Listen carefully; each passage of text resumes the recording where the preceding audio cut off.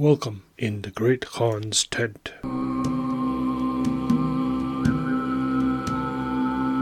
History, literature, and storytelling. Are you interested in getting the book you just published reviewed? Writing some piece of literature and need help getting it out there and promoted? Interested in sharing what piece of literature we should cover next? Well, fret not. In the Great Khan's tent is now available on Patreon, where your contribution can help in growing this podcast. For as low as $3 a month, a price less than a good, and I mean good, cup of coffee, you can help contribute to the growth of this podcast. Every bit helps, but as always, it is not necessary to do so, but will be appreciated. Find the Patreon link on our website, on our social media accounts, or email us and we can send it to you. Thank you. If you have any suggestions, comments, or complaints, please be sure to email us at all lowercase inthegreatkhanstent@gmail.com.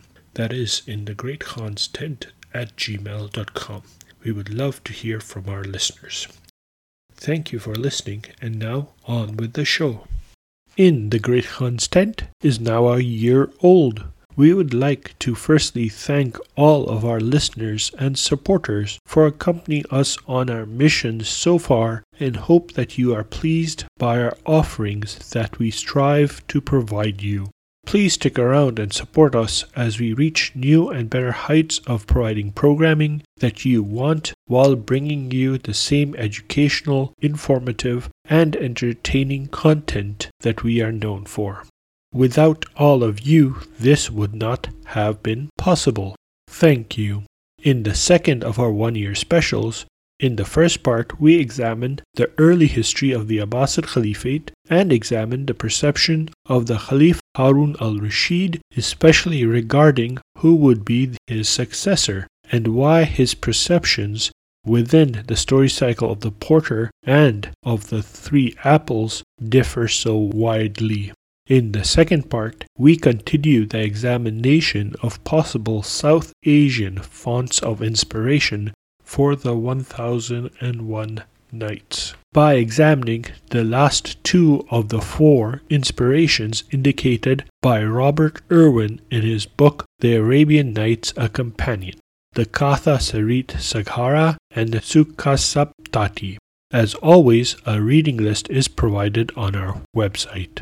We hope that you enjoy this episode and continue to listen to us. Thank you. Greeting listeners, and thank you for joining us today to celebrate the one-year anniversary of In the Great Khan's Tent, as well as the release of our 20th episode of In the Great Khan's Tent, comprehensive reading of the 1001 Nights, also commonly referred to as the Arabian Nights. And what a great year and 20 episodes it has been. We began this podcast as a means to bring to light the oft ignored, overlooked, and forgotten pieces of literature, folk literature, and history from the regions of the Middle East, Central Asia, South Asia, North Africa, Mongolia, and the colonized Russian Far East. The fact that we have reached both 20 episodes and are a year older highlights the welcoming attitude of our listeners and fans have to our mission, and we look forward to serving you with the same quality of educational, thoughtful, insightful, and entertaining product that we have put out since the start of our journey.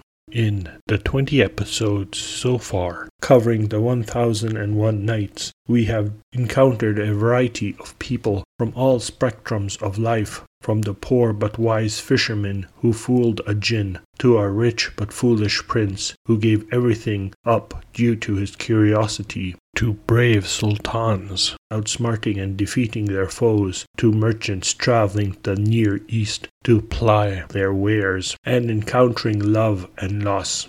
We have also met with women who are the center and the cause of some of the stories, such as magicians weaving their spells which entrap their hapless victims, to cunning and courageous princesses versed in magic, fighting for what is right in the world. We have met historical characters as well, who populated the time period some of these tales were written in, such as Jafar al-Barmaki, the helpless vizier, always trying to get out of difficult spots his patron puts him in, and Harun al-Rashid, the quintessential Khalif, who is as wise as he is vicious. Above all, we have encountered the brave Shahrazad, the daughter of the vizier, who put her own life on the line to stop the killing rampage by the Shahanshah and to bring peace into the realm. We thank you for continuing to listen to us for the whole year and helping us continue our journey, and I hope that you will continue to join us in our adventure through many forms of folk literature and history that we will inevitably encounter. Continuing on as before, our second special one-year anniversary episode of In the Great Khan's Tent seeks to examine both the history and the inspirations that led to the creation of the 1001 Nights. In part 1 of our historical examination, we look at the role that Harun al-Rashid plays within the tales we have encountered so far. In examining this history, we can attempt to encapsulate a rough timeline of when certain tales may have been both created and disseminated, or later written down. As we have seen from the recently concluded story cycle, The Three Apples, Harun al-Rashid is perceived in an extremely different manner than that found in the story cycle of The Porter. Why these different interpretations exist in the 1001 Nights shall be the focus of this part by looking at historical facts. This may be due to how the storyteller wanted to present Harun al-Rashid, or more likely is the work of the translator who grouped the stories together. After completing our little historical sojourn, we will continue where we had left off previously in the second special episode by continuing to focus on the two remaining subcontinent inspirations for the 1001 Nights. Part 1. The Early Abbasid Caliphate and Harun al-Rashid and his changing perceptions.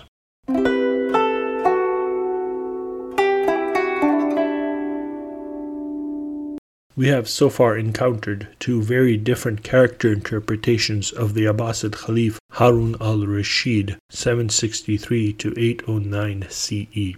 The first depiction that we encountered is presented in the long story cycle of The Porter, the Three Dervishes, and the Three Ladies of Baghdad, which we began in episode 6 and reached its conclusion in episode 14. Harun al-Rashid once again appears at the beginning of the story cycle of The Three Apples, which begins in episode 14 and reaches its conclusion in episode 18. In the first cycle of stories, that is, The Porter, the Three Dervishes, and the Three Ladies of Baghdad, Harun al-Rashid is presented as someone who is calm, collected, but blind to how his son, Abu Musa Muhammad ibn Harun al-Rashid, also known as Al-Amin, the future Khalifa, from 809 CE to 813 CE, acts. The other characterization of Harun al-Rashid is that which is presented in the story cycle, The Three Apples, where he is a vengeful, cruel Khalif, who at every turn seeks to have Jafar al-Barmaki, his helpless vizier, executed alongside his entire family for deeds he did not commit, but happened nonetheless in the Khalif's capital. It is my scholarly opinion that these two different characterizations of Harun al-Rashid shines a light on the historical events of the period when these stories may have been composed, how they subsequently spread, and may indicate their final incorporation into the 1001 Nights. To start with, I think it would behoove us to attempt to understand his regency by examining how he is encountered historically within this period.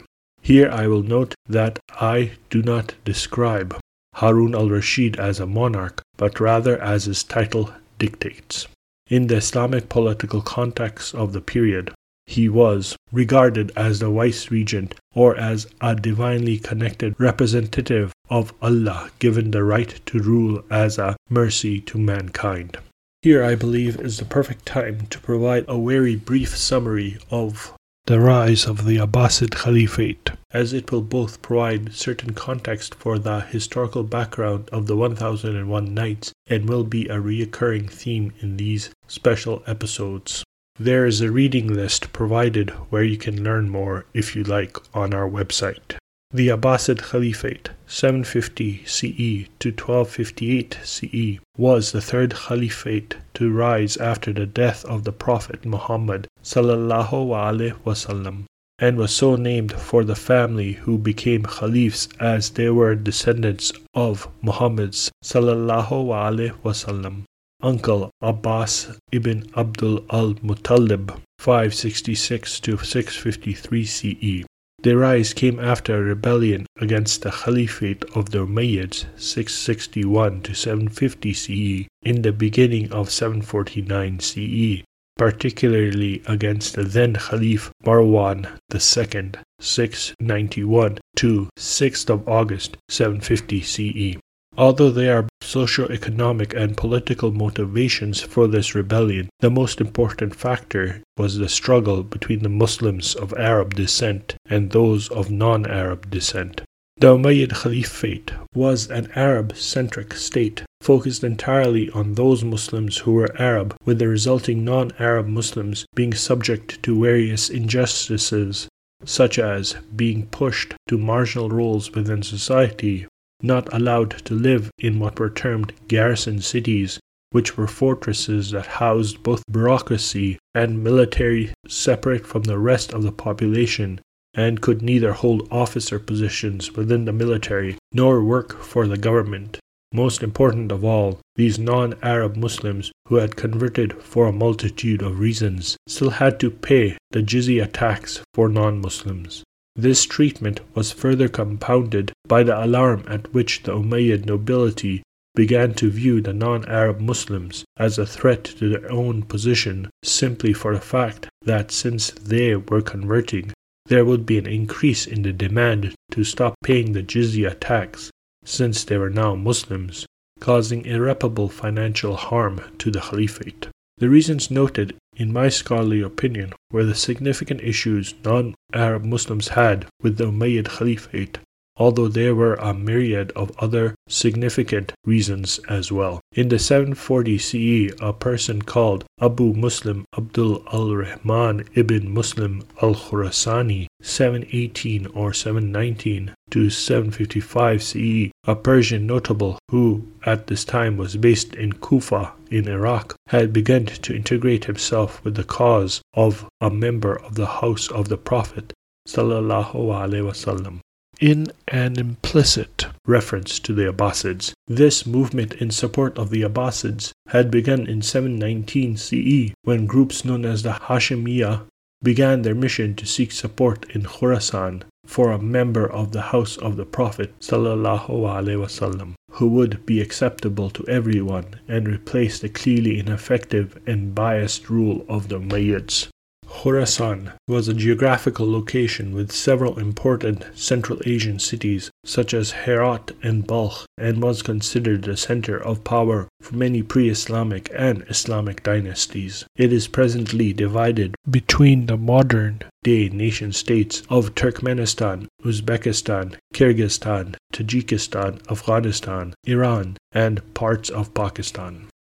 Abu Muslim was introduced to the Abbasid head of the period, Imam Ibrahim, in Mecca, and by 746 CE he had gained the leadership of the Hashemiyah in Khurasan.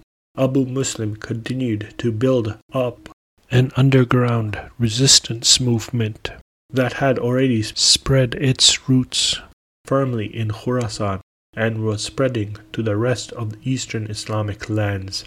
It should be noted that the scholar G.R. Hotting makes the assertion, which I firmly agree with, that the Umayyad Caliphate did know about the growing resentment and threat of rebellion in Khurasan. However, it was besieged on all sides by rebellions of various sorts, one after another, and they did not have the manpower available at the moment to deal with this possible rebellion when other active rebellions were already taking place. By 747 CE, Abu Muslim began his open revolt against the Umayyad Caliphate, using the black banner as a standard, with 10,000 soldiers under his command. He firstly targeted the city of Merv, the ruins of which are in present-day Turkmenistan, and was successful in occupying the city on the 14th of February 748 CE. By 749 CE, they had fought and eliminated all the Umayyad sent responses to the rebellion in the eastern Islamic lands, securing it for the Abbasids, and within the same year, the Abbasid army was in Iraq. Its presence resulted in the fermentation of open rebellion in all of the major cities of Iraq, and on the 28th of November 749 CE, As-Safa, the great-grandson of Al-Abbas and the first Abbasid Caliph, began his rule. In a decisive battle on the 16th of January 750 CE, the Umayyad Caliph Marwan II was defeated at the Battle of the Zab, and the end of the Umayyad Caliphate had come. The Abbasid Caliphate, unlike the Umayyad Caliphate, although still Arab in nature, was open to non-Arabic Muslims and increasingly saw a mixture of both Arab and Persian characteristics flourishing in this period. They increasingly depended on Persian bureaucrats for governing the territories of the Caliphate, broadly adopting Persian customs and manners, and began the flourishing of artists and scholars, which ushered in an era that is commonly referred to as the Golden Age of Islam, and one which led to the creation of literature such as the 1001 Nights. It is my belief it was during the regency of Harun al-Rashid that the concept, at least of the story cycle of the porter, the three dervishes, and the three ladies of Baghdad might have been created and disseminated, since it clearly does not reflect the political turbulation after 803 CE, and I would make the assertion that it takes place at or around the year 796 CE, as they are historical records that showcase that Harun al-Rashid was not predisposed to eliminating the Barmahid family up until this point. There is a historical precedent for making this assumption. Firstly, we know that Harun al-Rashid in 803 CE did kill Jafar al-Barmaki and his entire family, and he himself had died in 809 CE in Tus, a city in present-day Iran near Mashhad. In this period, historically, this is reflected by his contentment to let the Barmahid family take charge of the Caliphate, both to help him deal with the day-to-day administration of the city and the Caliphate, especially while he was on the Hajj, the annual pilgrimage to Mecca that is suggested to all Muslims who can afford it. There are two instances where this happened. The first undertaken 796 CE, and another pilgrimage, this time taking place in December of 802 CE. Secondly, Harun al-Rashid is not shown flip-flopping between bouts of anger and making death threats to his companion and trusted vizier. Instead, he acts in a calm manner, is collected, presents adequate judgments, and overall presents himself as the quintessential just ruler, giving out verdicts and listening to everyone's stories and passing out what we could call good judgments, where everyone is pleased with the lot they received. The only caveat we find to his character, which may also indicate when this tale was composed, spread, or heard, was the presence of his son Al-Amin and his lack of judgment on him, as he was quintessentially the instigator of this story cycle. Of course, it should be noted that this is a piece of folk literature. If we make the assumption that the composition and distribution of the story was around 796 CE, Al-Amin would not have really been of marriage age, nor would he be considered an adult, being 10 in 796 CE. However, if we take the date of composition as being after 796 CE, then he would have been of marriageable age, and the storyteller would have been able to capture his attitude quite proficiently. Lastly, it should be noted that the strongest evidence for the year later than 796 CE would be the absence of his other son, Al-Mamun, his eventual successor, who is not mentioned in this story cycle. This may point to his being away from the capital, Baghdad, and in Khorasan, where he was sent to both gain an education and to gain experience in administration. His change and irrational attitude that was showcased in the story cycle of the Three Apples is delivered in sharp contrast. This, I would argue, clearly points to the composition of the story cycle, or at least it being written down, beginning sometime after the execution of the Barmakids in 803 CE, and ending sometime after the end of the war between brothers 811 to 813 CE, with the death of Al-Amin and the ascension of Al-Ma'mun as the new Abbasid Khalif in 813 CE. By placing it within this time frame, it would both encapsulate the surprising turn of Harun al-Rashid's characterization after his return from the Hajj in 802 CE and his struggle with ensuring the succession of Al-Amin over his brother Al-Ma'mun. The fact that these story cycles find themselves next to each other, keeping in mind that this may have been the translator's doing rather than an organic placement, may also serve to highlight that the storyteller and or writer would have wanted his audience to understand the struggles of leadership and how even the most powerful person could easily turn into a monster. Although we have talked in generalities so far about the motivations for the storyteller and or writer to depict Harun al-Rashid in this manner, the question remains of why was this depiction necessary? For that, we have to turn to a historian who had access to and knowledge of people who lived in the time period this took place in and had experienced it for themselves. He is known as Al-Tabari. Abu Ja'far Muhammad ibn Yazid al-Tabari, 839 to 923 CE, was a historian and an Islamic scholar. Born in 839 CE in Amol, Tabaristan, presently in modern-day Iran, he arrived in Baghdad around 856 to 857 CE to continue his education.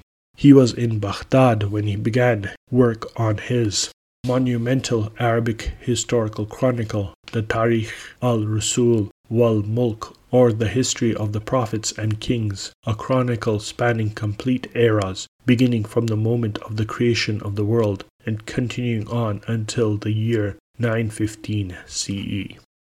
He therefore inevitably covers the Abbasid Caliphate and in particular the era that we are concerned with. This surviving chronicle is important for the simple fact that it provides quotes, references people who were present, and otherwise compiles them into a format which makes it very readable and contains texts which have been lost over the years and are no longer extant. There have been a number of translations of this tremendous work, but the best, in my opinion, is a 39-volume translation published by the State University of New York Press, which began in 1985 and published the last volume in 2007. The History of the Prophets and Kings contains 2 volumes which are of interest to us. These 2 volumes, volume 30 spanning the reign of Harun al-Rashid, titled The Abbasid Caliphate in Equilibrium, and volume 31 spanning the reign of Al-Amin and the subsequent war between brothers in 811 to 813 CE, directly provide evidence which might explain why Harun al-Rashid had received such a characterization. The people who he refers to or includes their work in his were more often than not eyewitnesses to the ongoing developments and sometimes were those who were closer to the Abbasid Caliphs. Al-Tabari in volume 30 clearly indicates that in the year 792 CE, Al-Fadl ibn Yahya ibn Khalid the Barmakid and father of Jafar al-Barmaki was approached by one Isa ibn Jafar, who had told him that he wanted him to work to convince all of the notables, the relatives, and the family members of the Abbasid tribe to support the succession claim of Al-Amin, who was around 5 years old at the time. This event showcases that from the beginning the Barmakids were involved in the power struggles of this time period, and that they played a significant role in setting up the expectations of who would be successor. This came at a time, as al-Tabari notes, where there was no clear succession plan in the case of Harun al-Rashid's death, and several members of the Abbasid tribe had indicated that they would want to be the next Khalif. Al-Fadl, writes al-Tabari, readily promised Isa ibn Jafar to work towards that goal. It is apparent, however, that whatever mechanism or courtly intrigues had taken place, they were largely unsuccessful, as many rightly pointed out that they could not give their allegiance to a child. The translator C.E. Bosworth even notes that Harun al-Rashid's great-uncle, Abdul al-Samad ibn Ali, tried to rally the people to al-Amin, stating that, "O people, don't let his tender age delude you, for this is indeed the blessed tree whose roots are vigorously growing and whose branches stretch up to the heavens." Whatever the case might have been, al-Fadl was unsuccessful in carrying out this decree. Whether Harun al-Rashid knew about it or not is unknown, though it could not have escaped his notice of the intrigues being played by both his family and his vizier. Regardless, sometime later al-Fadl had left Baghdad to become the governor of Khorasan, presumably leaving his sons or someone in the Barmakhid family to take over from him.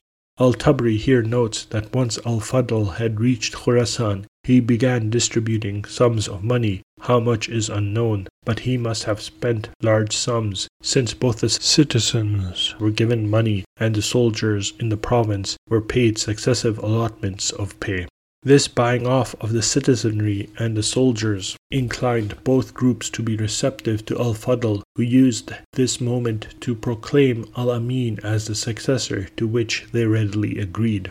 The question certainly arises if al-Fadl had arranged both this transfer and his monetary bribes in order to win the support of Khorasan, or if this was just a happy circumstance that allowed him to proceed with his promise. Al-Tabari is characteristically silent on the matter, noting that al-Fadl had been transferred to Khorasan, which allowed him to declare al-Amin as the successor. He notes that once Harun al-Rashid had heard of Khorasan proclaiming al-Amin as heir, he readily agreed and informed the provincial governors and the Abbasid tribe. This seems, at least to my own scholarly opinion, too convenient of an incident to happen surreptitiously, but seemed to be some sort of game of intrigue played by both Harun al-Rashid and al-Fadl to make al-Amin the heir. As history would unfold, however, it seemed that al-Amin's young age had hidden what was both desirable and undesirable in a Khalif. As he would get older, there would be a significant shift in the attitudes of both the Barmakhids, which would lead them to their downfall, and to Harun al-Rashid, who clearly knew that there would be issues arising between both al-Amin and al-Mamun. South Asian inspiration for the 1001 Nights.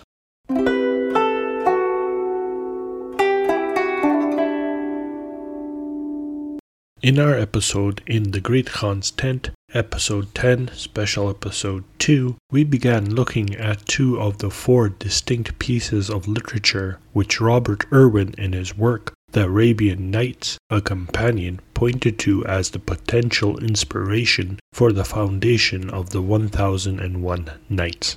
The first was the Jataka, a 2nd century CE Buddhist collection of 547 to 550 tales, which focuses on the rebirth and reincarnation of Gautama Buddha. The second was the Panchan Tantra, a 4th century CE collection of Hindu interrelated animal fables. In this section, we will continue with the other two potential inspirations for the 1001 Nights, the Katha Sarit Sagara, Sukha Saptati. The Katha Sarit Sagara.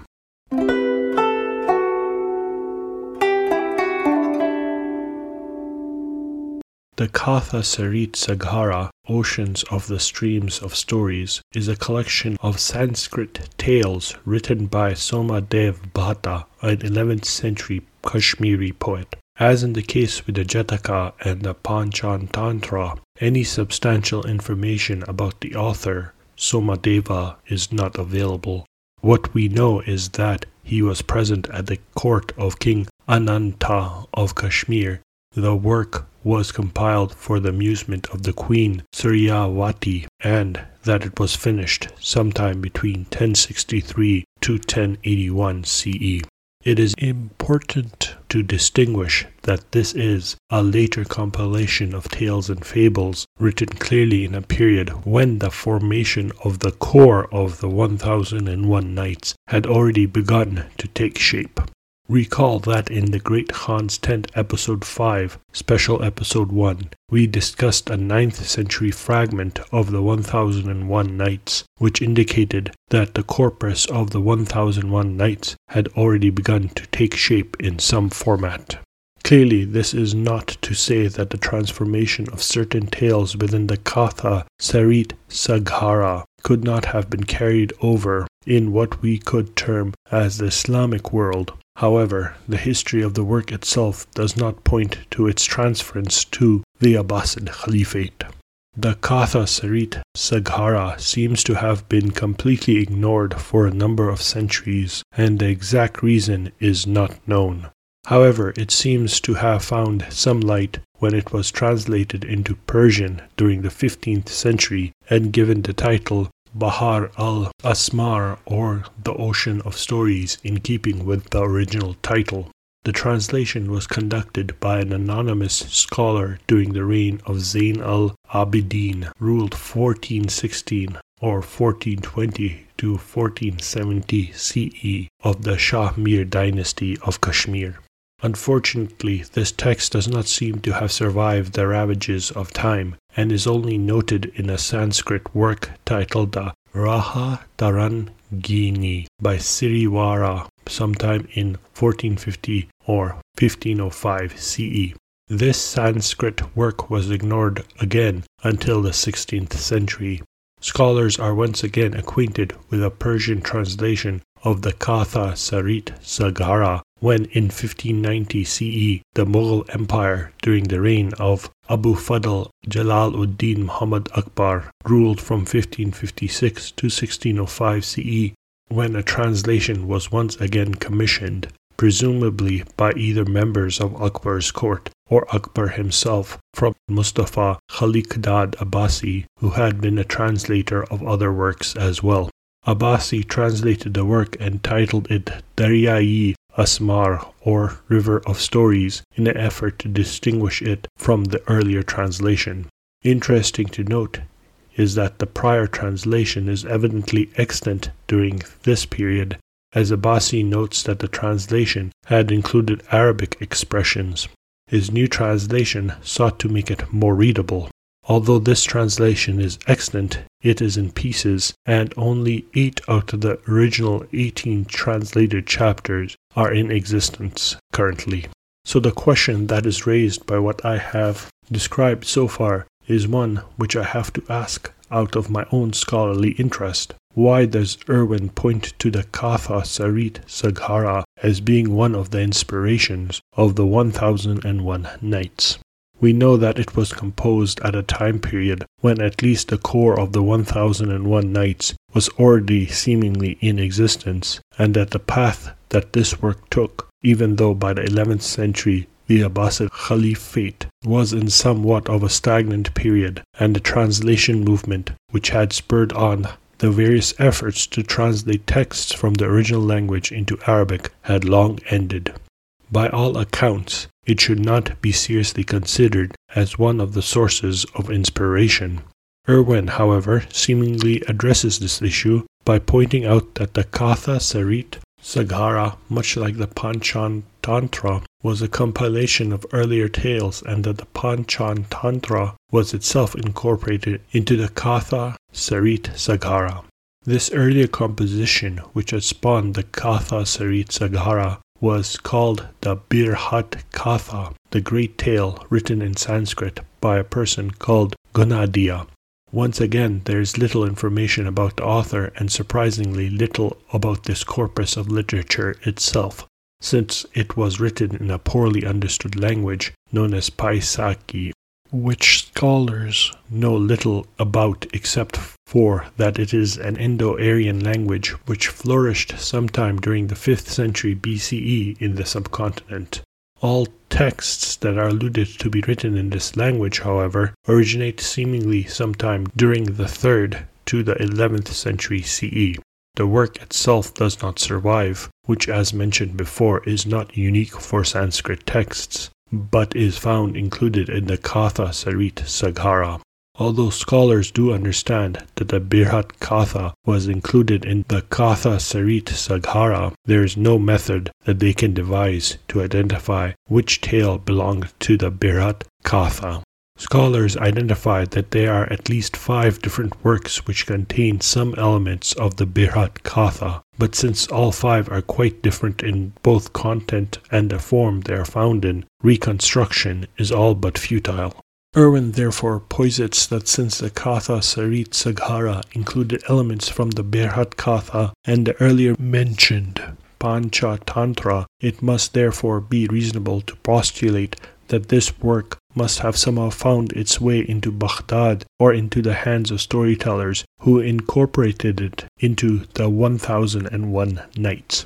To further this argument, Irwin points to another story which the Katha Sarit Saghara incorporated into its corpus, the Vitala Pancha Vinsati, or the 25 Tales of a Vampire, where the character of the Vatala, or vampire, plays the central role, much like the role played by Scheherazade, where the vampire in this story uses the same framework as that of the 1001 Nights, in this case to save the king from the beggar who wanted to take his throne.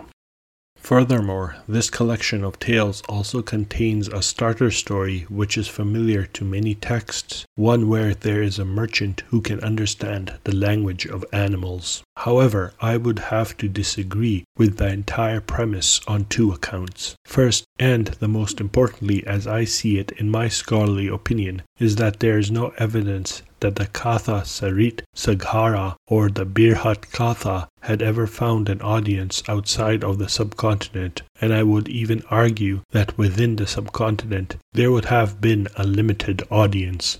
The reason for this is simple. The Birhat Katha, as mentioned before, was written in such a unique language that even at the time it was written, it was referred to as the language that was spoken by the dead. There is limited possibility that this text, composed in a dead language, would somehow find its way into the Abbasid Caliphate, either through textual format or by merchants who had somehow listened to it and had understood what this dead language was saying. Furthermore, the Katha Sarit Saghara is seemingly ignored by all outside of Kashmir when it was composed in the 11th century. It was only translated in the 15th and 16th century into Persian. The only element of this text that could have been used as inspiration for the 1001 Nights, as mentioned before, was the Panchan Tantra. However, this text is not unique to the Katha Sarit Saghara, thereby even further limiting the influence, if any, it could have. If we look at the Vetala Pancha Vinsati, we can draw no conclusion as to its influence on the 1001 Nights, except for the basic structure of storytelling that Scheherazade uses. Lastly, concerning the framing story of a merchant who understands animals, as mentioned in special episode 2, the Jataka or the Had contained the framing story of a merchant who is able to understand animals, thus indicating that this method of framing a compilation of tales was not solely unique to the Katha Sarit Saghara and may possibly, in fact, be a common trope within the subcontinent literary field. In the end, therefore, although Irwin points to the Katha Sarit Saghara as one of the possible influences, the evidence that I have presented here seems to clearly point to the work, while worthy of being studied as a standalone piece of literature and is unique for the time period, cannot have been an influence to the 1001 Nights. Sukha Saptati.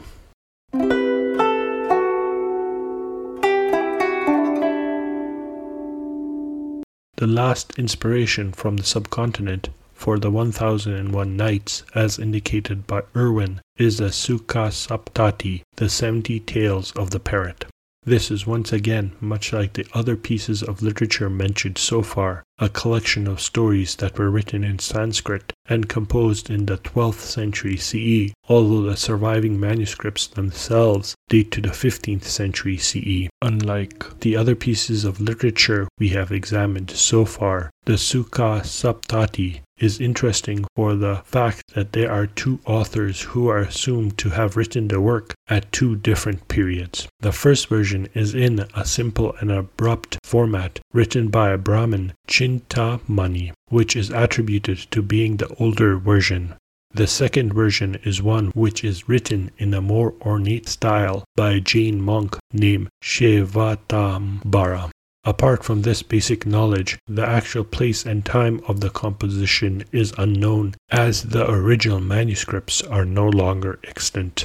The structure of the Sukha Saptati is similar to the structure of the 1001 Nights. The base structure of the story involves the son of a merchant, Madana Vinoda, and his adulterous wife, Padmavati. The friend of the merchant, a Brahmin, tries to get Madana to go to the righteous path and gives him a talking parrot who narrates a story which enlightens Madana. Now, having been enlightened, he sets off on a voyage, leaving his wife and the parrot alone.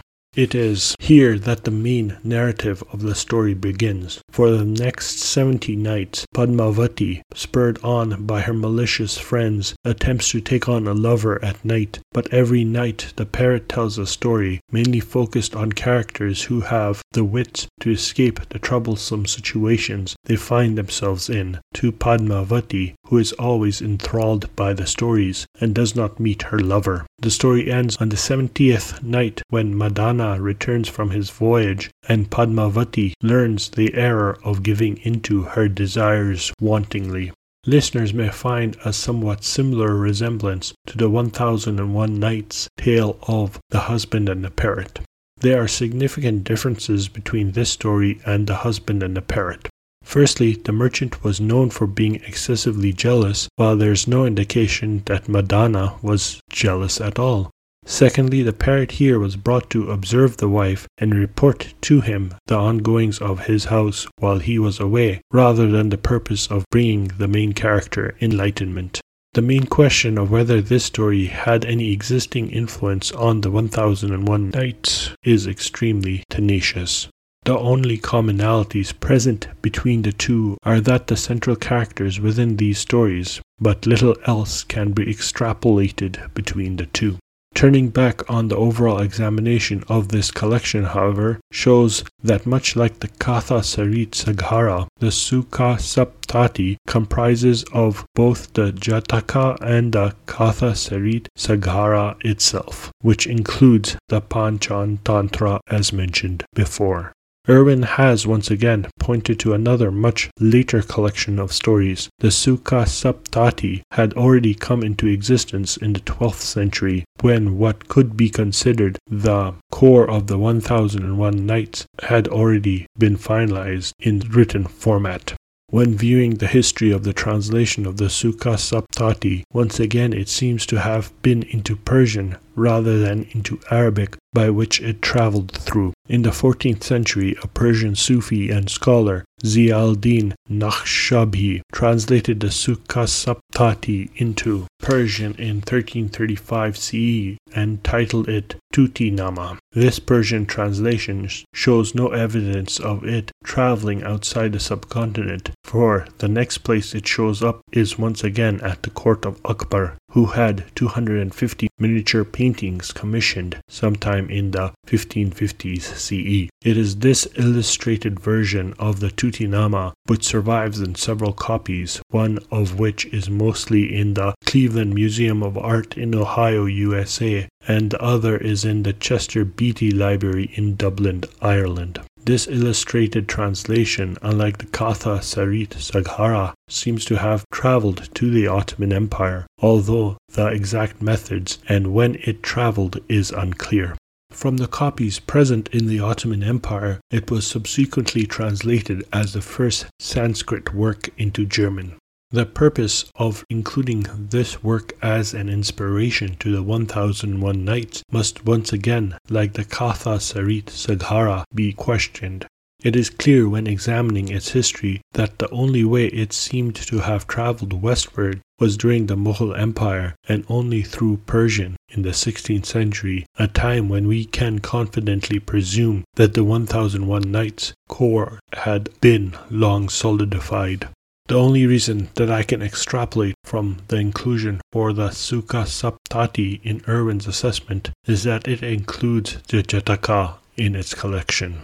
If we presume that the Jataka, in whatever format, be it through textual format or through verbal transfer by merchants or storytellers, had already been transmitted and incorporated into the 1001 Nights centuries prior, the result would be that there is no need to include this work.